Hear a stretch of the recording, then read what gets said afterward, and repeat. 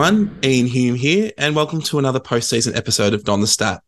With my regular co-host Jonathan Walsh gallivanting around Europe and currently inquiring about the prospect of Spanish citizenship in the event of a Collingwood or Carlton premiership, I've reached out to friend of the show Rick Edwards to join me tonight to do a season 2023 player review. He's been gracious enough to join me, so Rick, thanks for coming on board. Yeah, no worries, Ian. It's good to be able to talk Essendon again. I think my disappointment has subsided enough for me to make some, fairly rational observations.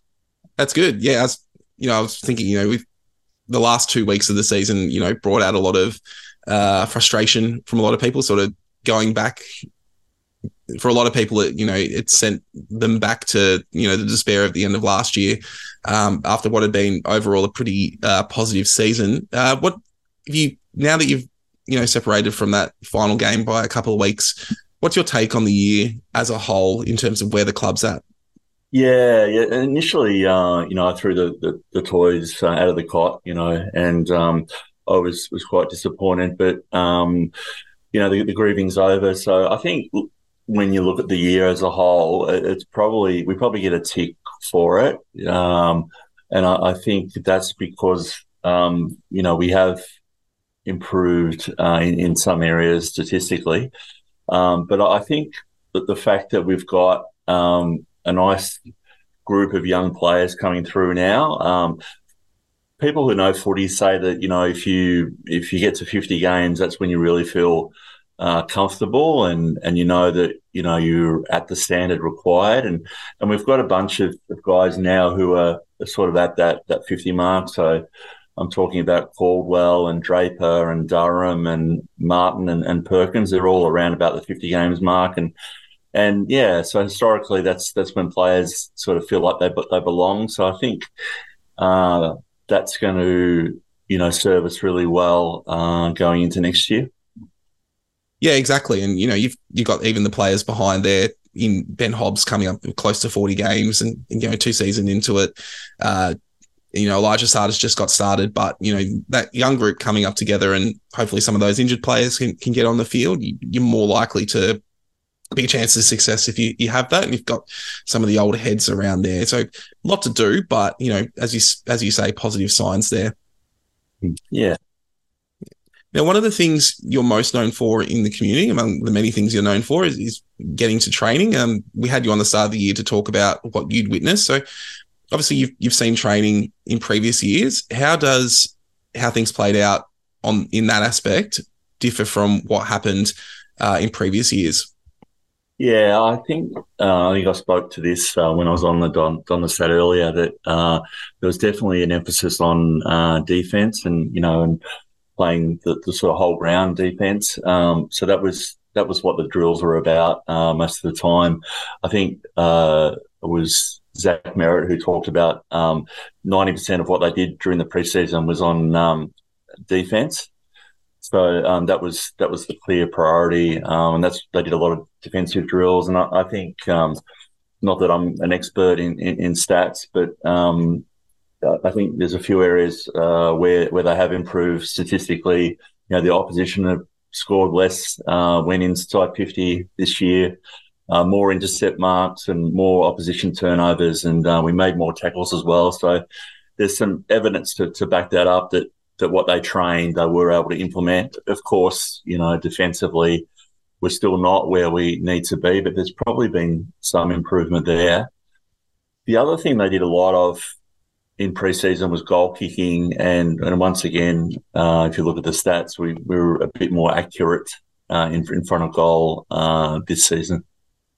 Yeah, well, good to see that what you saw sort of played out on the field. And I guess you talk about that defensive aspect. It's probably not the defensive aspect on its own. It's that being able to go from offense to defense that they really seem to struggle with. And, the best teams are able to, even when they're attacking, they're also thinking about how are they set up defensively. And that will probably take some time to become a feature of the game. But, I think, yeah, you can train defense all you want. It's about when you being able to switch mindsets from trying to kick a goal to trying to defend a goal. Yeah, and I don't know if we've got enough of those players that are naturally inclined, who think about defence. And pressure acts and that sort of thing. It doesn't come natural to enough of our guys, perhaps. Yeah, you do know. I know John has spoken a lot about a player like Nick Martin, who really good offensively and has some good defensive aspects, but it's just that ability to know where to move, when to switch from that. And I think Archie Perkins is a bit the same. Really good offensively. Great kick inside 50, but then is he able to go from that offensive mindset to that defensive mindset quickly enough? And I guess that will just take time to play out as they get it drilled into them more. Yeah, absolutely. Well, look, let's get into the player ratings because there is a fair few to get through. We're going to go through the entire list and give them a rating based on their yearly output, based on what they've done in the senior side. Now, we'll talk about every player on the list, even if they didn't end up playing a senior game, but they'll go in a did not play tier. And I'll post this completed tier list after the show. So the tiers are S or super tier, followed by A, B, C, and D. I think this comes from Japanese anime. They rate, or Japanese culture, where they rate things as S tier. So this is where this comes from. If you're not familiar with it, it's from the Tier Maker website. As I said, I'll post a link if you want to make your own.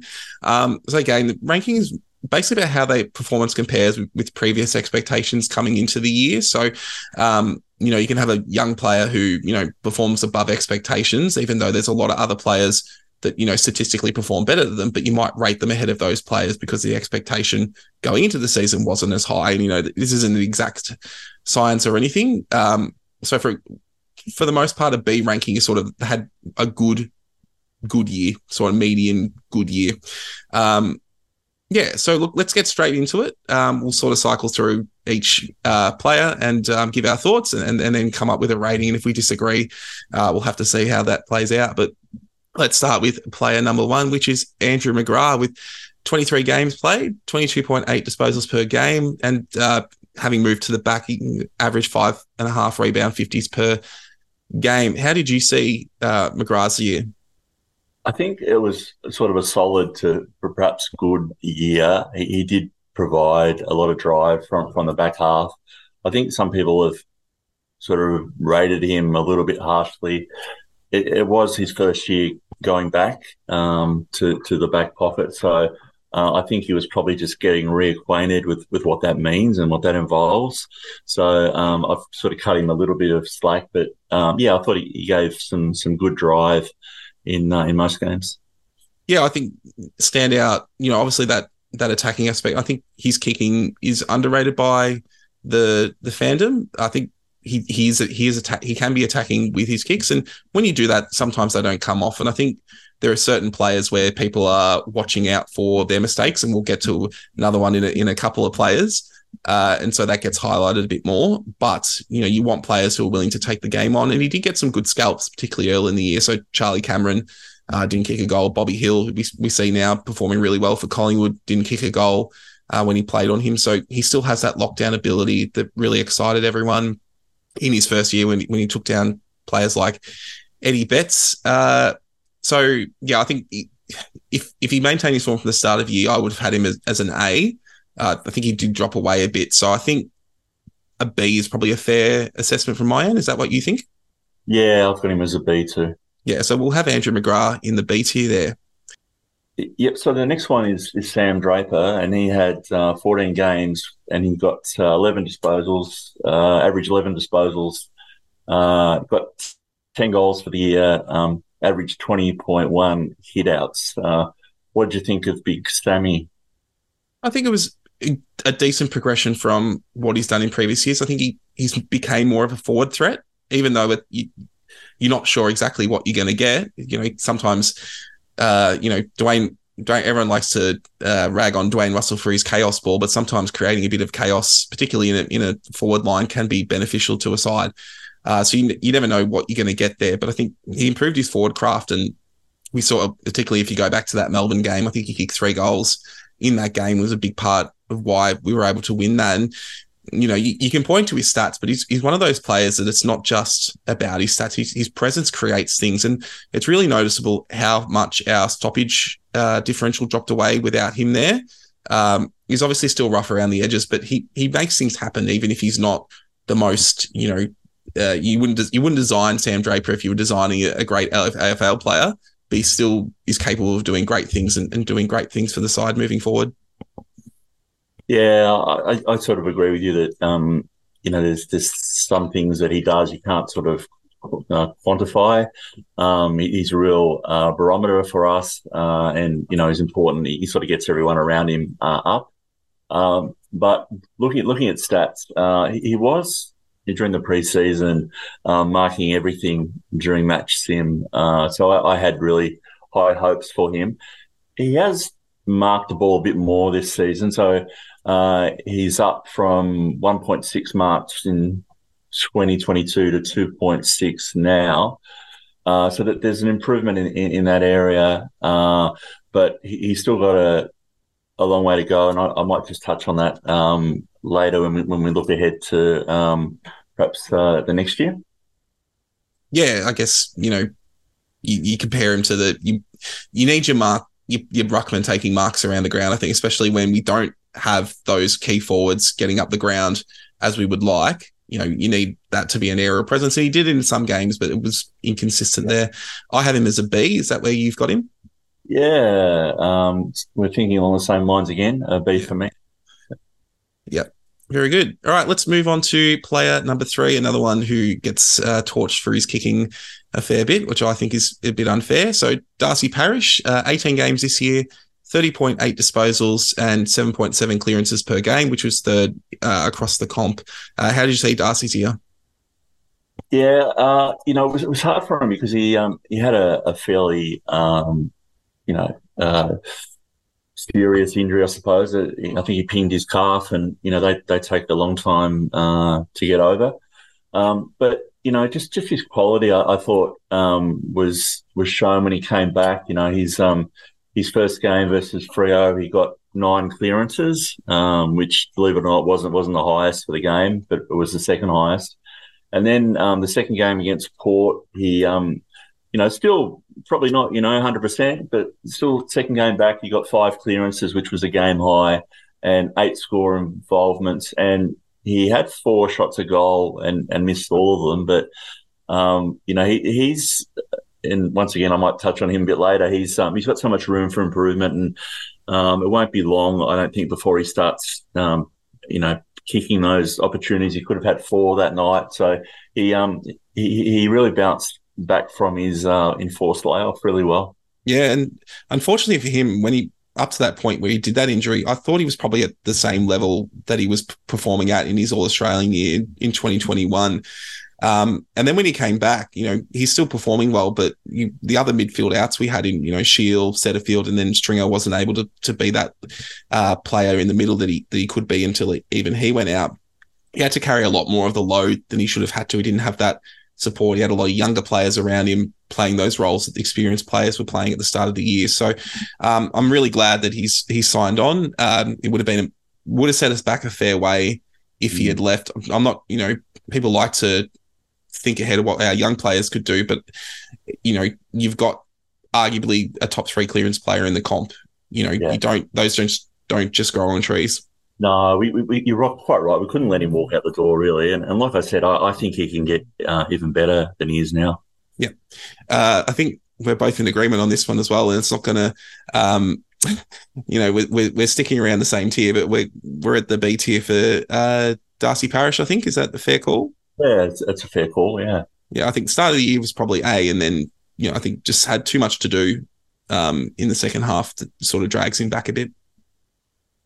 And the next one we've got is Kyle Langford. I thank heavens for Langers this year. Gee whiz. Yeah, and it was a total accident too. That's right. Yeah, well, one of the few reasons why it was good to go to the footy this year. 23 games, 13.7 disposals, 51 goals. Fantastic. And a massive 20 goal assist. What do you think about Kyle? Oh, outstanding. I think, a lot of people have speculated that these his best position is as a forward, and I've liked the work he's done on a wing. For example, I think through 2020 and 2021, he was becoming a really good wingman option. But through necessity because of injury, he's gone forward, and he's shown just his class and his quality. I thought probably up until the last 2 rounds when Nick Larkey went a bit berserk, he was in the All-Australian 22. Obviously, our falling away and Nick Larkey having a big 2 rounds probably got Larkey the spot there, but a really good result for him to, make an All-Australian squad.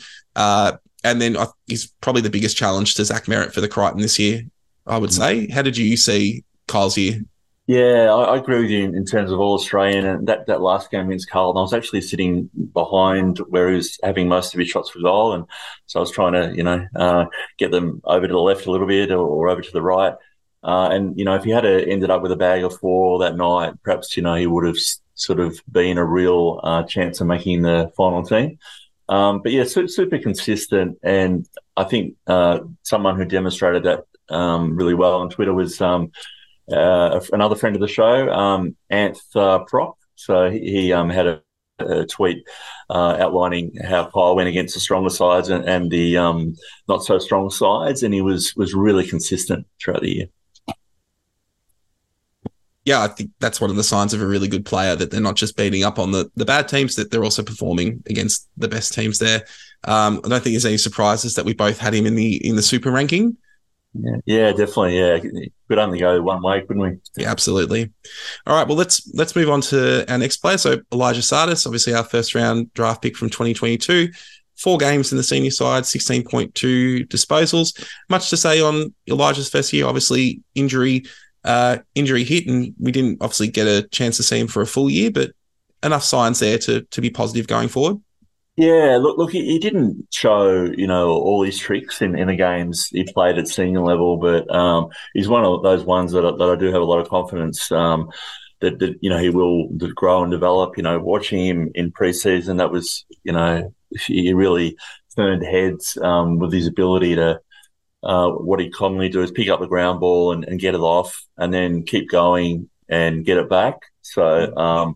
Unfortunately, of course, his preseason and his season was derailed by his knee injury. What did you think, Ant? Yeah, well, he showed enough in his senior games that we can see why he was a top selection. I think his VFL performances really stood out. Some of the numbers and some of the things he was doing there, particularly at clearance, was really special. So, yeah, a lot to look forward to there. I have him as a C. Obviously, that's just based on the fact that he played so few games. It's hard to tell, but yeah, that's where we're at. Your turn now with number 6. So Jai Caldwell, so 21 games, 18.6 disposals, 4.2 tackles, and 11 goals. How did you assess Jai? It was a bit of a weird year. He had some really out of the box games where he dominated. He was in the center clearance and really putting a lot of work there. And then other games he was really out of it. I think he did seem to have a bit of the early career Darcy Parishes where he got stuck in the forward line, and I think that's partly due to the fact that we don't have quality small forwards, and we're sort of filling gaps with midfielders. If we get quality small forwards, then that puts a lot more pressure on the midfielders to perform consistently. There's enough up there, obviously, to work with in terms of his skill, and he kicked some pretty great goals there through the year, I think, particularly in the St Kilda game where he got us back to parity. How did you find his year? Yeah, it's a bit of a difficult one for me, actually. Yeah, he sort of did sort of take his opportunities when he was played in the midfield for the most part.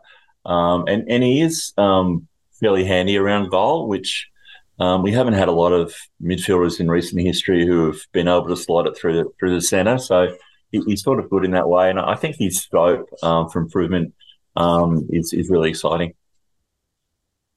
Yeah. So where did you end up having him? It was a tough one, Humie, but I reckon a B for me. Yeah, I think just a B, like low. Yeah. If we had B minus would be the go there. Yeah. Let's move on to number 7, which is the captain, Zach Merrett. So 22 games, 28.8 disposals a game, 5.5 tackles and 5.1 inside 50s. How did you see the skipper's year? Yeah, players sometimes talk about what they're going to do pre-season, and sometimes they don't deliver. But Zach came out pre-season and said that he wanted to be the best defensive player at the club, and I think. I mean, we already knew that he was good in all these other areas, and he wasn't bad defensively, but he really did come out and live the words that he spoke. So I just loved some of his big tackles during the year, like the Aaliyah tackle on the MCG. Was just breathtaking, really. And uh, he his pressure acts and his tackles were both up this year, so he really ticked that box. And I loved his year. What about you? Yeah, it was outstanding. It's what we've come to expect from Zach, and he probably would be a Brownlow favourite if it weren't for the AFL crackdown on dangerous tackles, whatever you consider the merit of that there. And he got his third All-Australian this year. That puts him in the same league as Wanganeen, Hurd, and Lloyd for Essendon players since it became under the AFL auspices, and he's probably going to win his fourth Crichton, which again puts him up there with some of the greats. So I don't think we have any disagreement in him being an S-tier player this year. Yeah, absolutely. Yeah. Yeah. And our next player is Ben Hobbs. And so Ben had 18 games, 19.7 disposals, 4.1 tackles, and 3.4 clearances. What do you reckon, Humie? Solid progression. Given more responsibility, I think he had over 150 centre bounces attended this year. Obviously, was made to wait a bit at the start of the year, so doesn't come in till merit suspension and Anzac Day, but then holds his spot for the rest of the year. I think, yeah, just solid. No second year blues for him, and more responsibility. I think again, there's a few things in his game he needs to work on. He does go to ground a lot. He gets caught holding the ball. And I think just Jono points this out a lot, but I think some of his expressions and reactions, don't necessarily present the best way forward for his teammates. I think he gets frustrated very easily.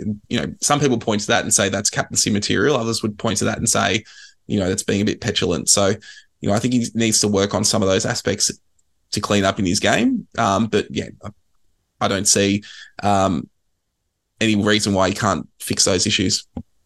Yeah, you're right. He does have some issues, which is probably fair enough for a 19-year-old, or maybe he's 20 now. I'm not quite sure. But I was, you could really see the player that he's going to become, I thought. And at times he showed a lot of poise and, showed he had a bit of time as well. So I thought it was a really good step forward for Hobbs. Yeah, I see you've rated him a C. Was it a tough one to get a ranking there for? Do you think? Yeah, it was. It was really, really tough. What did you come up with? See, I was in the Bs. I thought, good progression, didn't go backwards. That was sort of where I ended up. I mean, we've got to be a bit, judicious sometimes, and some people just miss out in the game. This doesn't mean anything. They're not getting bonuses for finishing high in our rankings, but yeah, I'm happy. I'm happy with C there for that. Yeah, I'm happy with B. Yeah. Oh, we've both swapped. We'll leave him in C. We'll leave him in C. This is the joy of doing this live. Let's move on to number 9. So Dylan Shield played 12 games, had 18.7 disposals a game and 3.3 clearances. How'd you see Dylan's year? Yeah, it was for me, it was a hard one to judge, because the second half of the year, we either didn't see him, or when we did see him, he was playing hurt. He wasn't able to do what he wants to do. So it was a bit hard to rate him. But I think earlier in the year, he did show his impact, with his ability to burst away from the stoppage. And he was involved in either kicking goals or setting up goals for others. So, he sort of had a sort of an okay sort of year, I think. And, I ended up with a C rating. Yeah, I don't have too much to add. I think the addition of the forward craft was a lot better. I think that's something that's been criticised for in the past, particularly his delivery inside the forward line. I thought that was much improved. But again, it was one of those injuries that just, led to that, cavalcade of experienced players missing, and that contributed to the fall away. at the end of the year. So yeah, okay, as I think is a good description. So I think a C tier is probably a fair call there. Mm-hmm. The next player is one that we brought in last year, and that was Sam Wiedemann. So he played 16 games, 9.1 disposals, 4.1 marks, and 15 goals.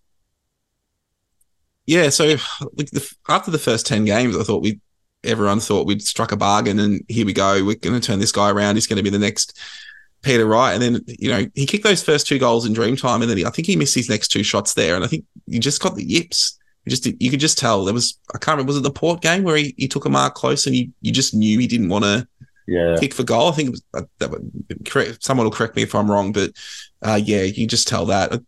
There's a lot of good parts to his game. He came back in for that Collingwood game, and before it all went terribly, him coming up the ground and being a marking target, I thought showed some promise. Kicking inside forward 50 is really effective, but it just seems to be all mental for him at this stage, and it's hard to know whether anyone's going to be able to unlock it. You hope that someone is able to, or he's able to work through it, but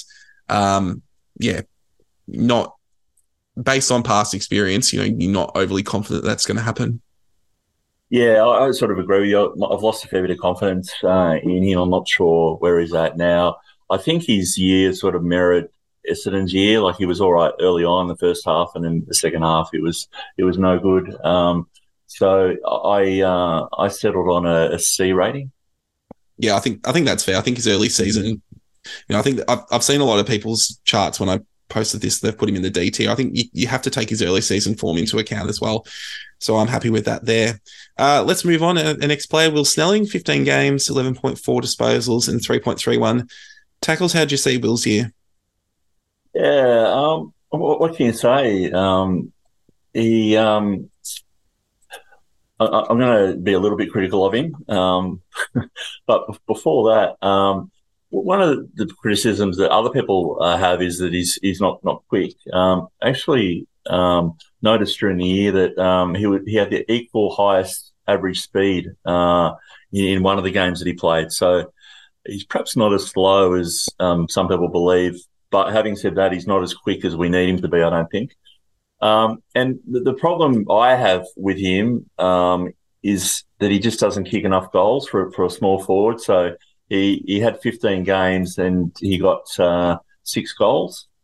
So, from where I sit, that's just not enough. You can be a good tackling and put a lot of pressure on it as a small forward, but at the end of the day, you've got to kick goals. And if you don't, you're not a threat to the opposition team.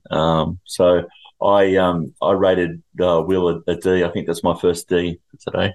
Yeah, I agree. I think if you reflect back to when he was a really important part of the side back in 2020 and 2021, it was his tackling that really made the difference. And he was at 5 per game there, and he's down to 3.31. So yeah, I think D, and all intents and purposes, he's dependent on who we get in as to whether he'll get another contract, which will be, I think he's done well given where he came from.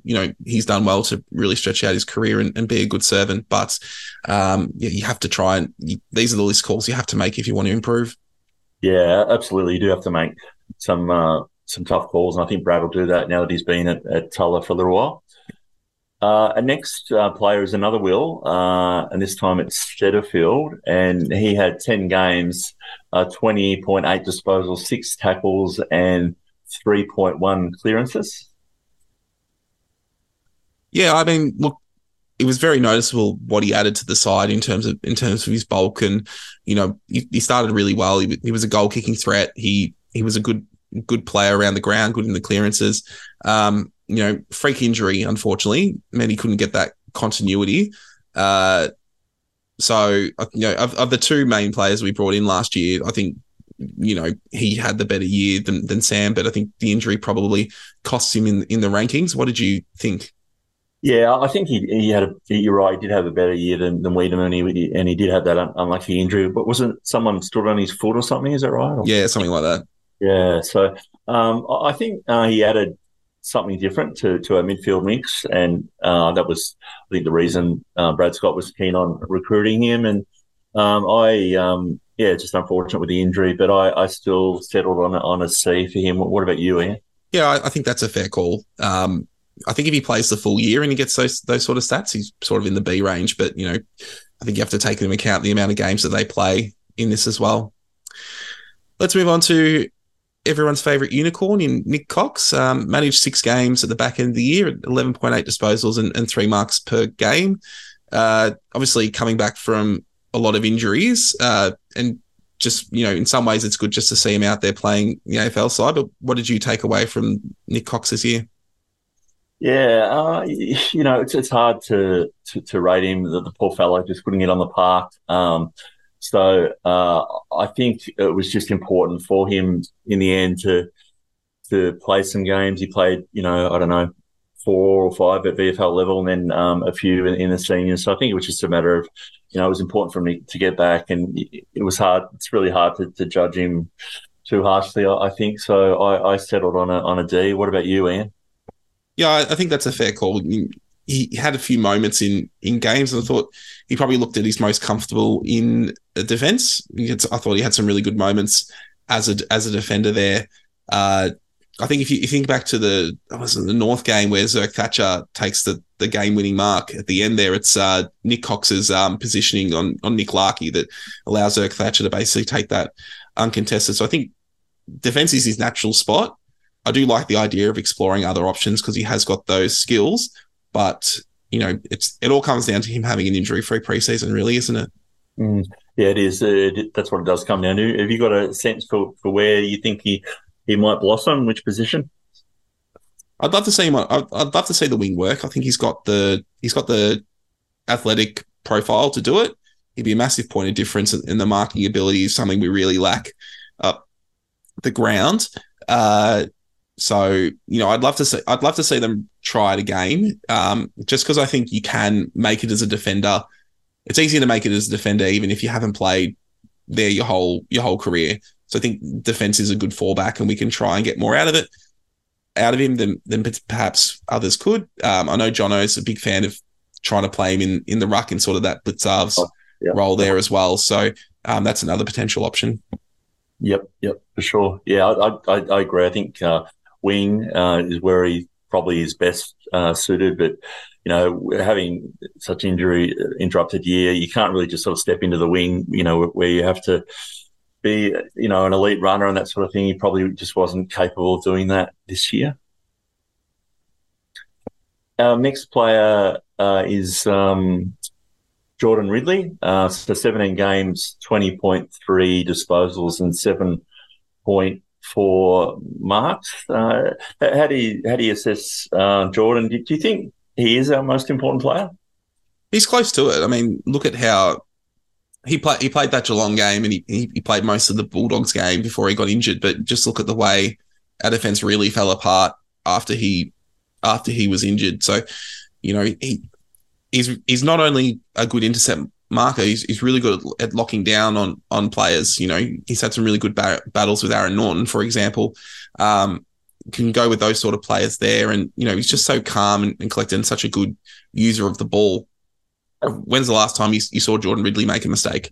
Like, it's not something you can really think about. So, as you say, like, I think he's, given his role in the side at the moment, I think he is our most important player to make sure he's out on the park there. Yeah, I think that's a fair call. His importance, I think it's related to the fact that we just don't have many like him in the back line, and that frustrates me a lot, that when other sides go inside 50, we're not going to intercept mark it unless Jordan Ridley marks it. So we thought we had another one of those in Aaron Francis as an intercept marker, but of course we know how that story ended. And I think it's also a good point you make about his ability to actually play on someone and negate their influence. I don't think he's always had that in his toolkit, but now he's much better in that area. Yeah, I originally had him as an A. I thought it was just below, the S tier, but I think you've gone for an S tier rating, haven't you? Yeah, I have. Yeah, in a back line that cops a battering as every year it does. I think he really stood up. So I'm leaning towards an S, but yeah, what do you think?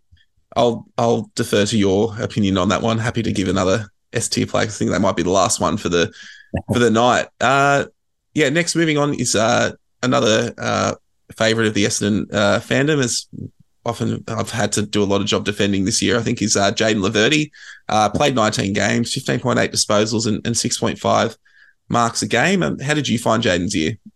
Yeah, he had some good moments. He kept Larkey goalless in the second half of the first game against North Melbourne, and then beat Larkey in that last play of that game, and we were able to hold on. He's not. I don't think he's quite the player that he was. I was really impressed going back a couple of years. In 2021, he kept Ben King goalless. He kept Buddy to 2 goals. Larkey goalless, and I think even Tom Hawkins he kept to 2 goals. So he's not at that level anymore. I think he sort of. So to sum up, I'd say he sort of had an okay year, and I settled on rating of C. What about you? See, I'm bigger on his year than most. I had a look. I thought, as you say, I don't think he's quite as good as 2021. He was definitely better than last year, but he also benefited because he didn't have to take the number 1 forward because BZT was doing that this year. And I think where he's dropped off, I think he's defensively as good as he was back in 2021. I think where he's dropped off a bit is offensively. I think what really impressed us in 2021 was how he was able to help move the ball from the back line. I don't think he's quite as good at that this year. Again, given what the potential is for who they're bringing in, maybe that releases him a bit more. To be a bit more offensive as well, but we'll see how that plays out. I had him as a low B, just because I think defensively I thought he was solid. I thought he was better. I thought he was better than last year. That's why I had him as a B. Yeah, no, I'm happy with that. If you want to go with the B. Yeah. I think it's my turn now. I think next one is Archie Perkins. So here's another one that causes a bit of debate amongst the Essendon community. He had 23 games, 15.3 disposals, 4.1 marks, and 18 goals. What did you think, Jimmy? Look, I think the fandom is way too harsh on Archie. I think we've put a lot of eggs in him becoming, a great player, like the sort of player that carries the side, almost generational player that some others. And I think it's important to note that, he's been there for 3 years and he's never stagnated. He's always improved year on year. And, if you look at how he was playing in the first half of the year, he was close to the best high half forward in the competition in terms of getting up the ground, delivering the ball inside 50 and also kicking goals. And then he had to move into the middle because we lost the big bodies of Setterfield and Stringer. And even when he did that, he took some good scalps in, Cripps. He forced Adelaide to move Dawson out of the midfield to the back line because he was negating him so well.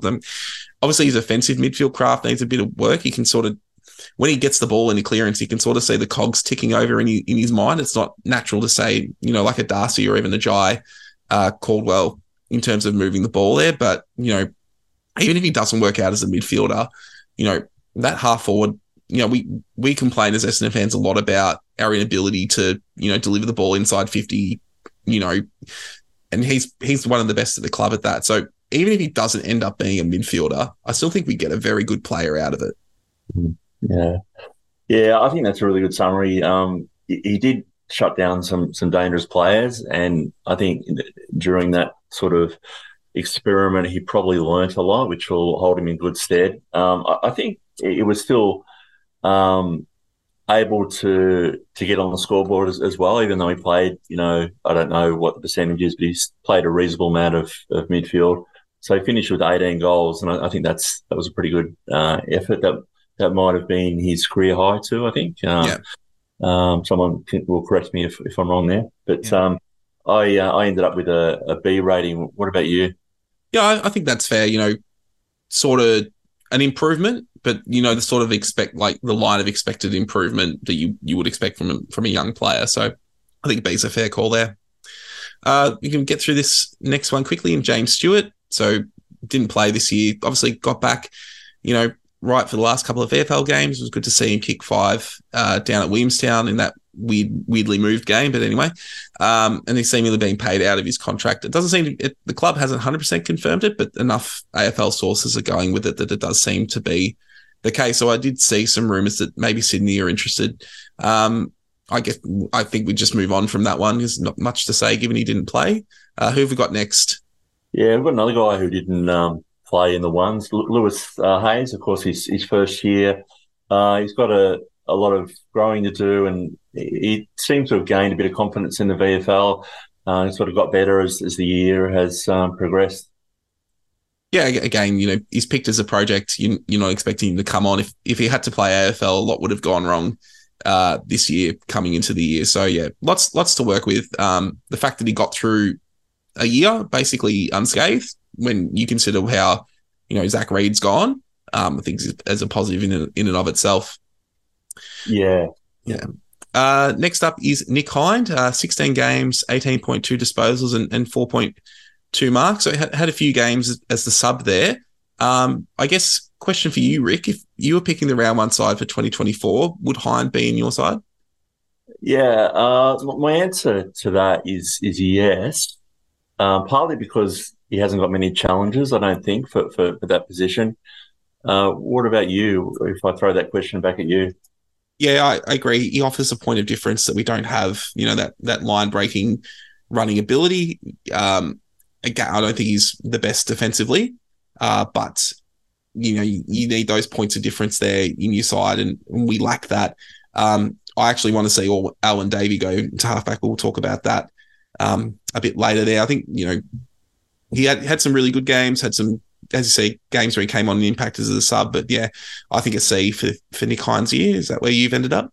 Yeah, I agree with that. So next one we've got is Peter Wright. Now, 2 metre Peter played 10 games, 9.6 disposals and 19 goals. How do you rate Peter's year? Obviously, sign your contract and then go down with an injury basically an hour later that keeps you out for half the year. Pretty hard to swallow there. I think the fact that he got back, it all shows what a professional he is. Did show signs, and I think there were elements of his game that were as good as last year, which was obviously an excellent year, but I think it was just that lack of confidence in his shoulder probably cost him, from performing better in the year. He didn't have that same, ability to influence games that he did in previous years, other than obviously that Carlton game, his first game back. Yeah, I think that's fair. He just didn't have the same confidence when he came back, apart from that first game. I think it really hurt us, apart from the obvious fact that he kicks a lot of goals, but he's known as one of the most professional players at the club. So he's a real leader in sort of setting standards and stuff. And so for the first half of the year, he was, doing whatever he had to do. He was offside at Nidri Gymnastics, doing forward rolls and all sorts of things. So I think we probably missed his professionalism. Yeah, had some good games, struggled a bit. I think C. Is that a fair call for you? Yeah, it sounds like a good call to me. Yep. All right, let's move on to the former skipper in Dyson Heppell. So 22 games for the year, 20.1 disposals and 7.1 marks. How did you find Dyson's year? Yeah, I wasn't sold early days, Ian. I might have shouted a couple of things from Bay 38 at Eddie at what is it now, Marvel. So he was a bit shaky early on, but he clearly sort of found his niche, and I thought he became a really reliable part of our defence. It was pretty safe, took contested marks, and was a leader that we really needed. What about you? Yeah, I agree. You mentioned those contested marks, the ones that stand out, obviously the Dreamtime game, where that mark, allows the ball to go back in and ends up with Durham's goal. And then the second North match, again takes a mark, which leads to Perkins' goal, which, seals the match there. So, matches that otherwise would have been losses were wins because of him. And then, first couple of games were shaky, but after that, he probably had his best year since pre-COVID, I would say, since since he was playing as a midfielder. So, I was quite happy that he got another year. I don't think we can afford to lose a whole heap of experience from the list. Where did you have him as a ranking? Yeah, I think it's interesting when some people do relinquish the captaincy. They do, eke out a couple of good years, not having that sort of pressure on them. And I gave him a B. What about you? Yeah, I think that's a fair call. Yeah. Next, we've got Sam Durham. So Sam had 22 games, 16.5 disposal, 4.9 marks. What do you make of Sam's here? Yeah, look, another one where you're getting a decent progression from him from previous years. So played basically the whole season, playing in a really difficult position on the wing. So he goes missing in a lot of games. So he'll have a big quarter and then he won't be seen. But I think part of that is just the pitfalls of playing on a wing. Sometimes if you're holding your space, the ball's just not going near you. So, that can be part of it. But I mentioned it just before, but his efforts in the last quarter of the Dreamtime game, not just that last goal he kicked, but he basically, I think he kicked the fourth last goal, then it was Stringer's goal, and then there was that that chase down effort that led to this goal that got us within range for him to kick that winning goal. Really drove that win there. Yeah, you're quite right. He had some moments. I think we talk about young players and they've just got to show some signs that they've advanced. And I think he showed enough for me. He got more disposals this year, and more score involvement. So I settled on a B for Durham. Yeah, again, I agree. That nice progression from a young player, I think, gets you a B rating there. Next up is Nick Bryan, played 8 games, 9 disposals a game and 2.5 marks per game, and then this 17.5 hitouts per game. How did you find Bryan's year? Yeah, he didn't sort of have enough games. I don't think. Some of them were as a sub. So I've rated him as a D. But I'm a really big fan of what he's capable of. And I know this is about reviewing the year, but I think, in the VFL, he's at that stage where he just dominates games, and he takes contested marks and he's influential when the whips are cracking. I've seen him, kick goals and take marks at really crucial times. Just quickly, if you don't mind, I'll just go over a couple of his VFL stats. He played 9 VFL games. There's only 2 games he didn't take at least 4 marks, and his lowest disposals was 14. And in some games, in 3 games, he got 23, 24, and 25 disposals. So I know this is not about VFL ratings, but he had a really good year. Yeah, he seems to have really got the handle of the VFL footy, and it's just a matter of whether he can translate that to the AFL. Obviously, he's still really young. Like, we're not, it's very rare that a young ruckman will come in and be able to replicate VFL format. It did seem like, they were playing him reluctantly. Half his games he was subbed off. And even when he was underused as a main ruckman. It was only the Geelong and Sydney games where he spent over 50% of the time at centre bounce. So, they really went back to the Phillips well quite a lot there. Maybe thinking his body's just not quite ready to stand up to it because, he's still fairly skinny. He is, yeah, that's right. He's not quite at where he's going to be in terms of his body. Yeah. All right, let's move on to our next one in Jake Stringer. So 17 games for Jake, 13.4 disposals and 21 goals. How do you see Stringer's year? He another one that's sort of hard to judge because he didn't have that consistency, which just like Essendon, we didn't sort of have that consistency either. So it was clearly not playing. I think it was around about the bye when Josh Marnie let it slip in one of those videos after the game that he had a sore foot. So he really was ineffectual in the second half of the year, I think. So it's a bit hard to assess him. His defensive pressure, I lauded that earlier in the year, and that was better in 2023, but he scored less goals. So I think he had an okay year, but we really need more from Jake, and I gave him a C. Yeah, I think that's a fair call. He had some fantastic games. I think his Geelong game was one of the best I've ever seen. So 10 clearances and 4 goals is, very few players have produced numbers like that. You mentioned the foot injury. He also had that concussion issue over the summer that probably prevented him from training as effectively as he could.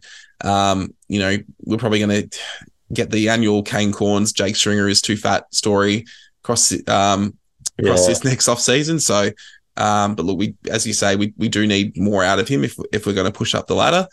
He's getting on a bit now, and hopefully other players can sort of pick up the slack, and we don't need Jake to play a blinder for us to win games against big sides. But yeah, I think a C is a fair rating there. Yeah. And Kane Baldwin, Kane had 4 games, averaged 8.8 disposals and 4.8 marks. How do you assess his year? Look, I am not as big on Kane Baldwin as I know a lot of people are. I think he deserves to keep a spot on the list and to keep evolving as a player. Obviously it's his first year down back. Did do some nice things. Obviously his VFL form was excellent. I still think there's a lot to work on there. How do you find him? I'm actually a big rep for him. He averaged 8 marks a game in the VFL, and I thought he should have got more opportunities, really, especially when we lost Ridley, and Laverty also missed some games. So I thought he should have got more opportunities to show his wares, but I settled on a D. Yeah, just from the number of games. And I think, again, did some nice things in games, but, was a bit part player there. Yeah. Let's move on then to Mason Redman. Played every game this year, averaged 22 disposals, took 6 marks a game and had 5 rebound 50s. How did you see the Red Dogs here? Yeah, he was another one that made you want to go to the footy this year, wasn't he? He provided some excitement and, really challenged the opposition with his run from the back half. He ended up with 7 goals, which was a career high for him, and brought some excitement. Like I said, seeing him launch from 55. Yeah, look, with Mason, I was a bit surprised he made All-Australian. I didn't think he had quite that good a year. I guess he started superbly and fell away a bit towards the end. And I think, there's no doubt of his ability to be creative, and you want those creative halfbacks. I think he still needs some work to do defensively. But, every team needs that really good creative halfback that, you try and cover defensively with other players. So I had him as an A. I think, if you get in the All-Australian squad, you've probably had a pretty good year. Yeah, I think so. I had him as a B, but yeah, I'd be happy if we went with an A. Yep. And our next player is Alistair Lord, and of course he didn't play and was delisted. Was that surprising, Ian? No, I think that was one of the more obvious calls. It's harsh because of list sizes that you can't give these players more time to try and find something. There's a reason they got drafted in the first place. And I think just generally we've really struggled to identify players in later rounds of the draft. We've made up with it somewhat with mid-season and supplementary picks, but it seems to be a real blind spot in the club at the moment that we can't find value in those later spots in the draft. Yeah, it is. It is a bit of a problem for us. But I guess we could talk about recruiting. But that's not this show, is it? No. Yeah, I think Lord was just not that clean with ground balls, and his kicking was a problem as well. He just wasn't a very reliable kick. Yeah.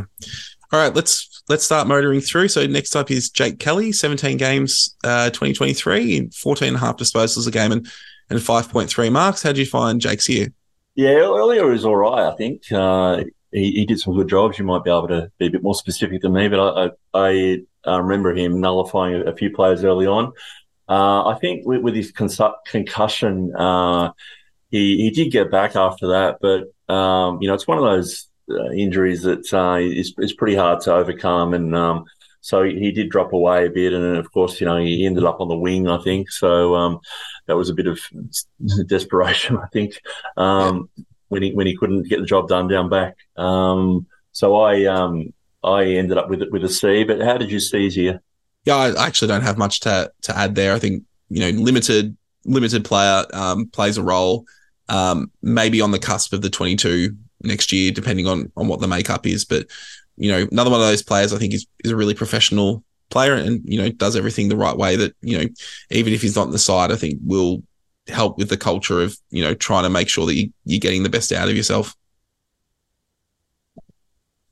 And next one is Brandon Zerk-Thatcher, 22 games, 12.1 disposals and 5.5 marks.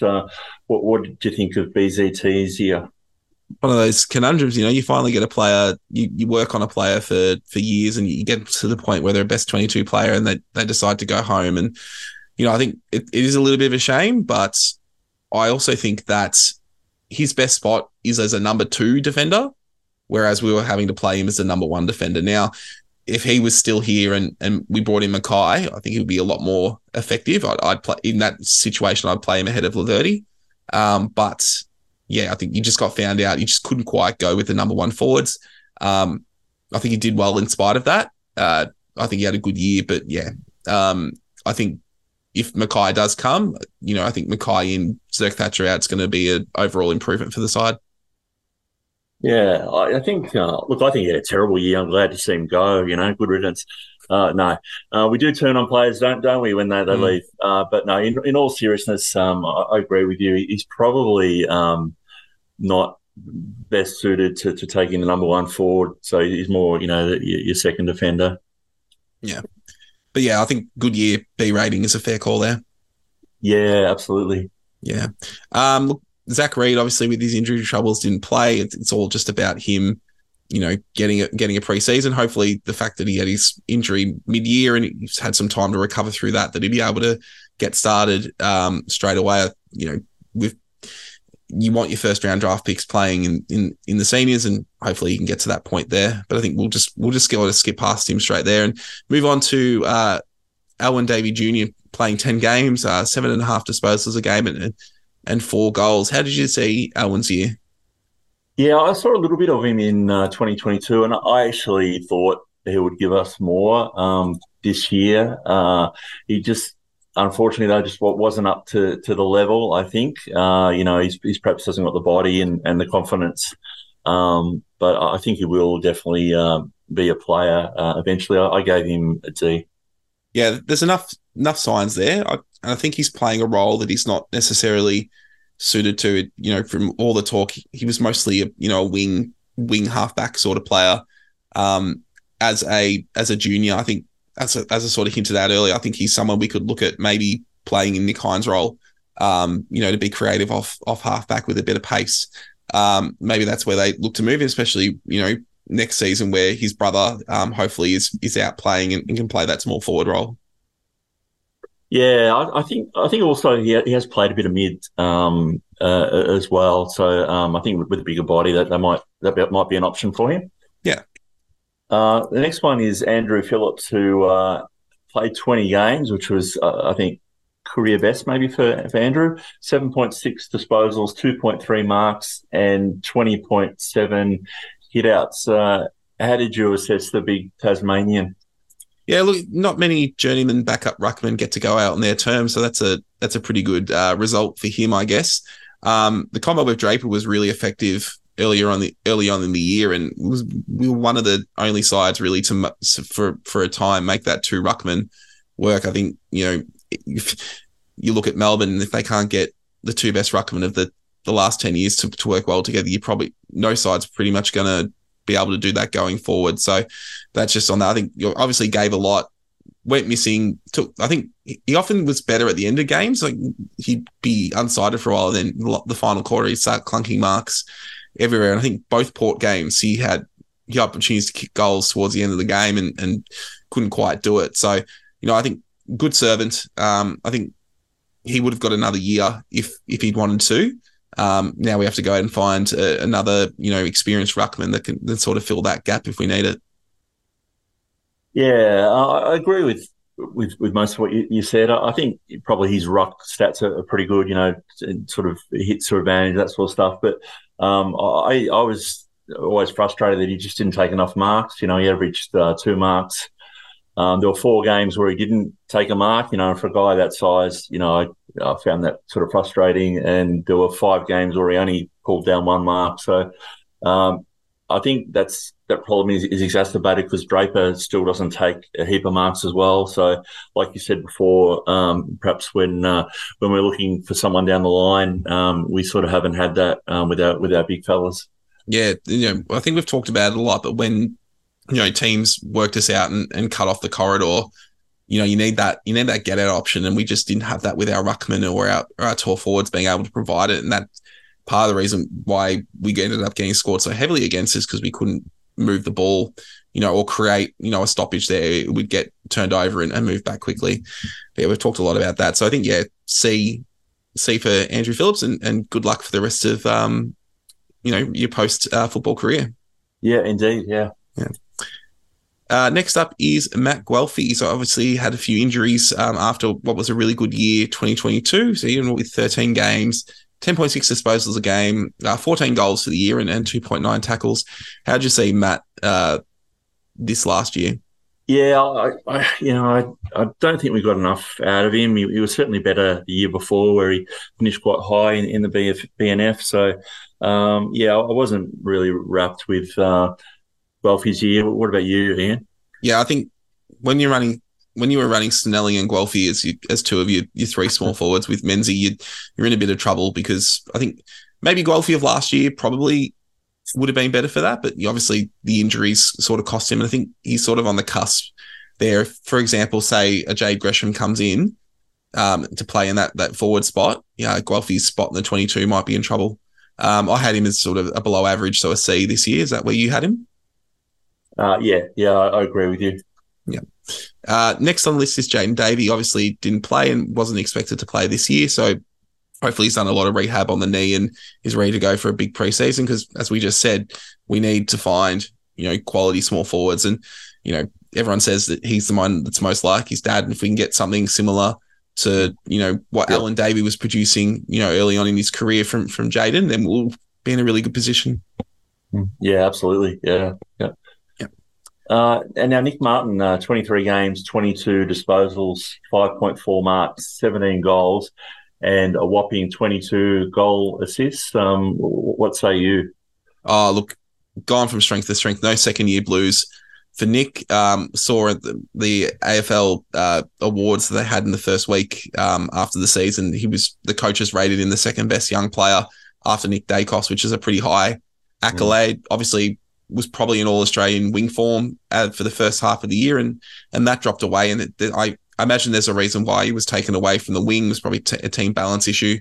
But his wing play, particularly offensively, was outstanding. You can't speak more highly of him, given where he's come from and the work he's put in. I think there's no reason why you can't go even further next year. Yeah, I think you summed that up pretty well. He's a real weapon for us, and I've given him an A, which might be my first A. Yeah, definitely an A. I think just short of the S. I think his last third of the season probably pulls him back a bit there. Next player, another delist. I seem to be getting all the delisted players. Rhett Montgomery, or the did not play players. Rhett Montgomery, 1 year on the list, came on. Was it a rookie or supplementary? I actually can't remember. I think it was rookie, because I don't think we took a supplementary at the start of the year. So another rookie pick. Couple of times now we've gone for these sort of halfback, intercept players, and it just hasn't worked out. So McDonald the year before, Montgomery this year. So it's obviously an area of weakness we've identified, but we just can't seem to find a player that can fit that role. Yeah, that's right. Yeah. Yeah, I agree with that. Patrick Voss, he didn't play. What do you think of Vossi? Yeah, it was one of those ones where, when he was in form at the start of the year, he was behind Langford and Stringer. So I think the first round against GWS, I think he kicks 5 goals, but that was also the same weekend that Langford was playing forward against Gold Coast and kicked 5 goals. And that sort of started the Langford forward thing. So I think when he was in form, and I think Langford and Stringer were the sort of players that he was competing with. It wasn't, the Wiedemans and Jones, just based on his height. By the time, spots started to open up for that mid-sized forward role, he lost the early season form. So a bit, unfortunate timing for him. And obviously the news is that he has to wait to see if he gets a contract. Do you think he'll be on the list next year, or do you think this is the end for Patrick Voss? Yeah, I hope so. I hope so. Yeah, I think we missed a trick here. We should have got some games into him and just expose him to the level. He's got some really good strong points to his game. From what I have been told, though, you know how you have coaches' favourites? Yeah, he's not one of those. Let's put it that way. Okay. Well, you can overcome that. So we'll have to see how that plays out. We'll know more by the end of the draft and trade period if he's got another opportunity with Essendon. Another player that didn't play this year was Tex Wanganeen, and we won't spend a lot of time, but by the time his form warranted, he got injured. Unfortunately, again, in that role that we're really looking to find players. So hopefully, he gets a clear preseason and can challenge for round one in that spot there. Yeah, agreed. Yeah, let's hope he gets a good run at it. Yeah. Another did not play player is another delisted player in Kai McBride. Got 4 years of opportunity, didn't really come close to playing AFL side. Good on him for sticking it out because obviously he started in a COVID year. But yeah, always worth to give these Irish players a go. But it's time to look at other options.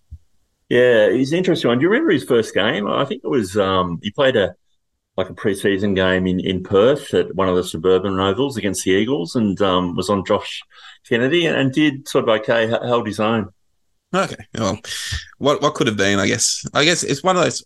Maybe if he gets a full first year without COVID interrupting, there could have been something. But again, wish him all the best. I imagine he'd be heading back to Ireland. Yeah. Yep.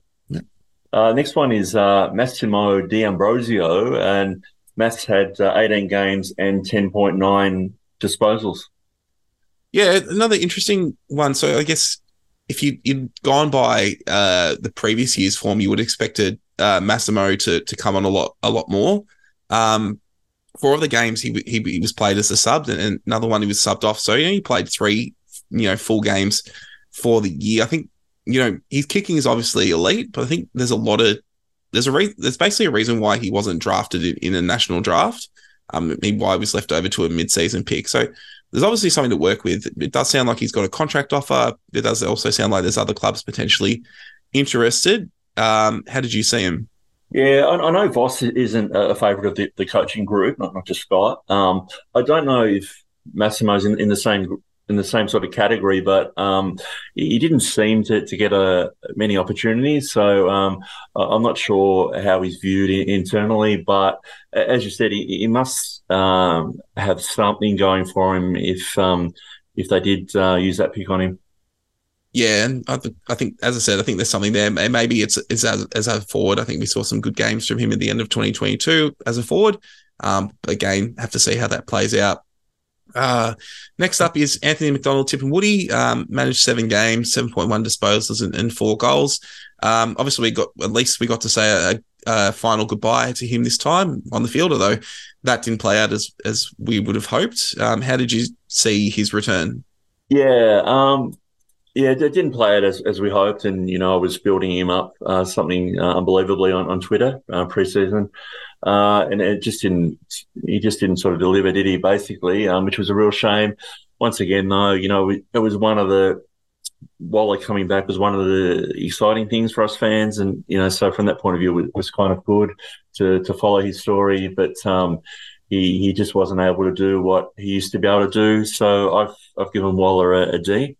Yeah, unfortunately, I think it was more important he came back for the club culture, and for what he could impart to some of the younger Indigenous players about how hard you have to work. Because obviously, I think everyone knows his story by now, but he put in so much work to get to the point where he was arguably the best small forward in the game. And I guess that moment against Hawthorn where he comes onto the field and everyone erupts, and then he kicks the goal and everyone erupts again. That's close to one of my top 5 footballing moments to actually be there. Was an amazing feeling, just the love that people had for him. Yeah, that was great, wasn't it? I think about 3,000 Essendon supporters got it on their iPhone. Yeah, yeah, there was some good vision after that. Look, a surprise to some people, not a surprise to others. Anthony Moncada obviously picked up as a Cat B, didn't end up playing. Had some good highlights in the VFL, but returning to the Tiwi Islands. Do you have any insight into what happened there?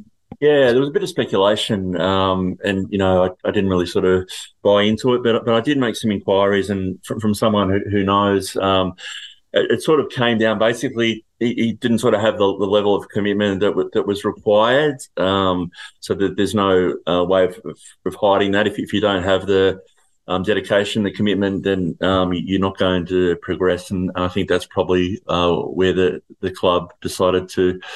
Or why the club decided to put a line through his name. Yeah, I guess it's hard. It's hard enough for anyone to commit to an AFL lifestyle, particularly if it's something that's very different to what you're used to growing up. Yeah, definitely. That's right. It's from Tiwi to Tullamarine. It's a long way. Yeah. A player that actually did come on really well is Jai Menzie. 21 games, 8.7 disposals a game, and kicked 23 goals to be our second leading goal kicker this year. How did you see Jai's year?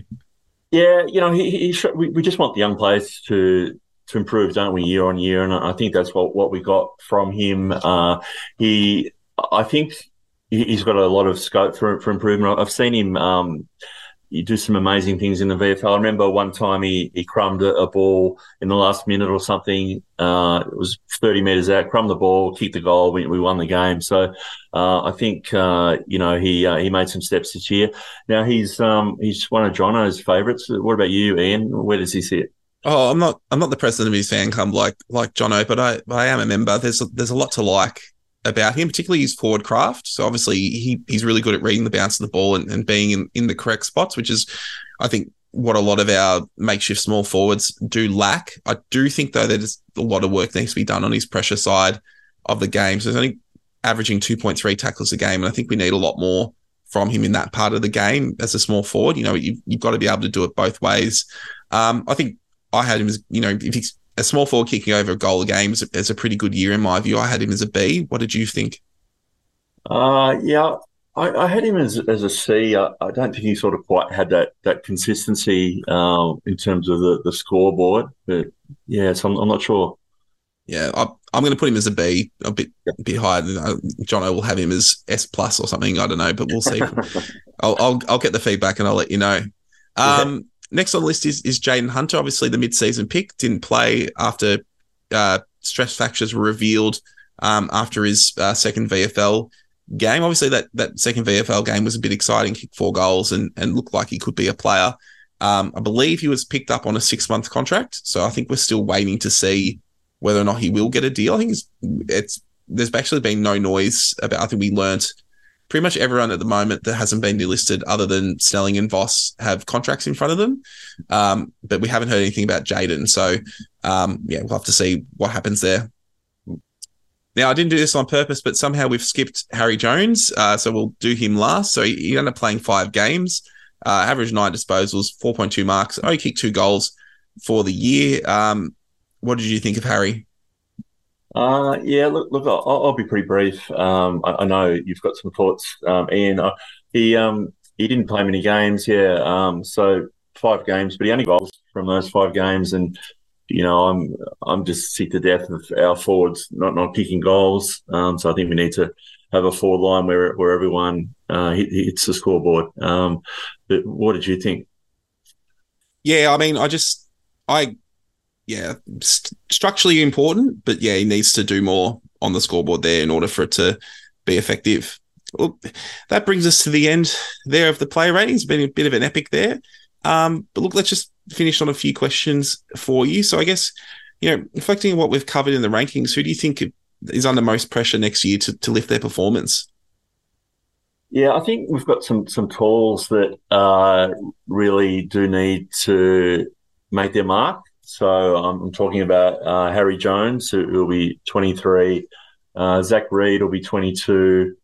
So I think those two are guys that probably are under pressure. And of course, it's largely been injury that's stopped them, realising their potential. But I think those two guys are under pressure. Yeah, I can see that. I mean, Jones, they only gave Jones a 1-year contract. I think that's really telling in terms of, sending a message that he needs to. I guess the suggestion is that he's not professional enough with the way he's preparing, and that's partly what's contributing to his injuries. So that's a bit of a message that he needs to shape up a bit there. And obviously, we're just hoping that Zach Reid can get a clear run at it there. I think, you're looking at players like Guelphy, out of contract next year, need to have a big year. Jake Stringer's got a contract year. Is he going to play better because of that? Who knows? Players like that. I guess then also, what do you think are the biggest holes that you think we need to fill on the list for next, we're coming into the trade period. We've got some players that have been targeted, but what are the areas you think we most need to fill?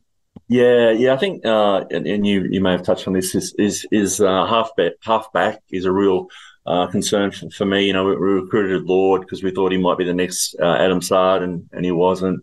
Then we looked at McDonough. We thought he might be the best left foot kick since I don't know who I can compare him to, but he was no good with contested ball. And then we got Montgomery, who's a little bit of a different player to those two, but he isn't the answer at halfback because he's obviously been delisted. So I think that's a problem area for us. The other problem area would be the key position defenders. So we may get Mackay that might help significantly in that area, but we might need to get a second big for our defensive area if Reid doesn't come on.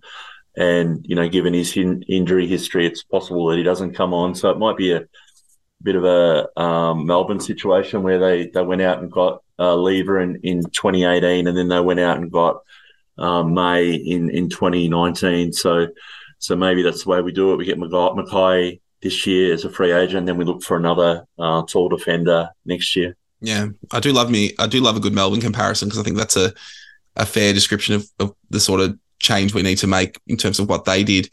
I guess, finally, looking ahead before we don't have a full list yet and we don't see how preseason plays out. But I guess for you now, what do you consider a pass mark in 2024? Yeah, I think, we've got to give Brad a bit of time. Brad's got a bit of time. So he came in and he didn't make a wholesale change. We didn't make many changes at all, actually. So he sort of had to put up with whatever he had around him. So in the footy department, there weren't changes there. So he just went with the coaches that he had there. He only brought in one of his own, which was Ben Jacobs, I think.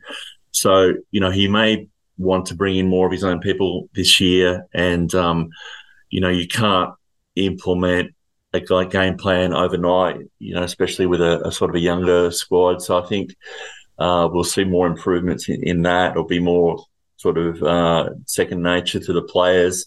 So I think we will be better in 2024, given that Scott's going to have spent a bit more time there and probably got the right people around him and have a better feel for the list and where players are best suited. So I would expect, do you want a ladder position, Ian? Yeah, sure. Stake your claim really early.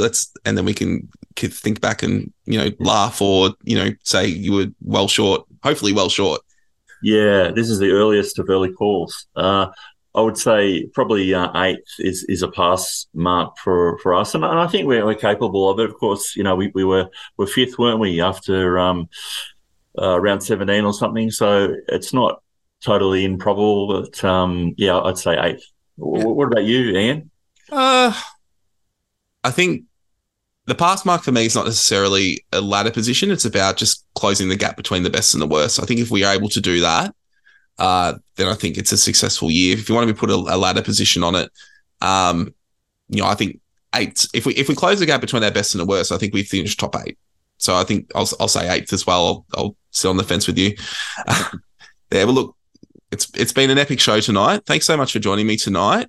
Any final words from you, Rick?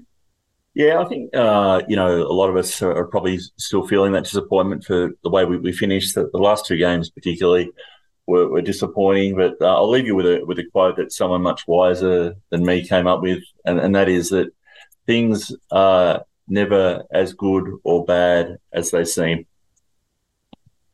Very profound words to finish on, Rick. Thanks again so much for taking your time out of your busy schedule to join me. There'll be a link to the tier creator we've used tonight if you'd like to have a go at making your own rankings, and then share them with us on social media. We'd love to see what you guys think. Look, other than that, when Jono returns, we'll be putting out our major season review in the following weeks, probably around just before grand final time, and then obviously draft and trade period. Everyone loves to discuss the outcomes of that. Well, before then, though, stay safe, everyone, and go Dons.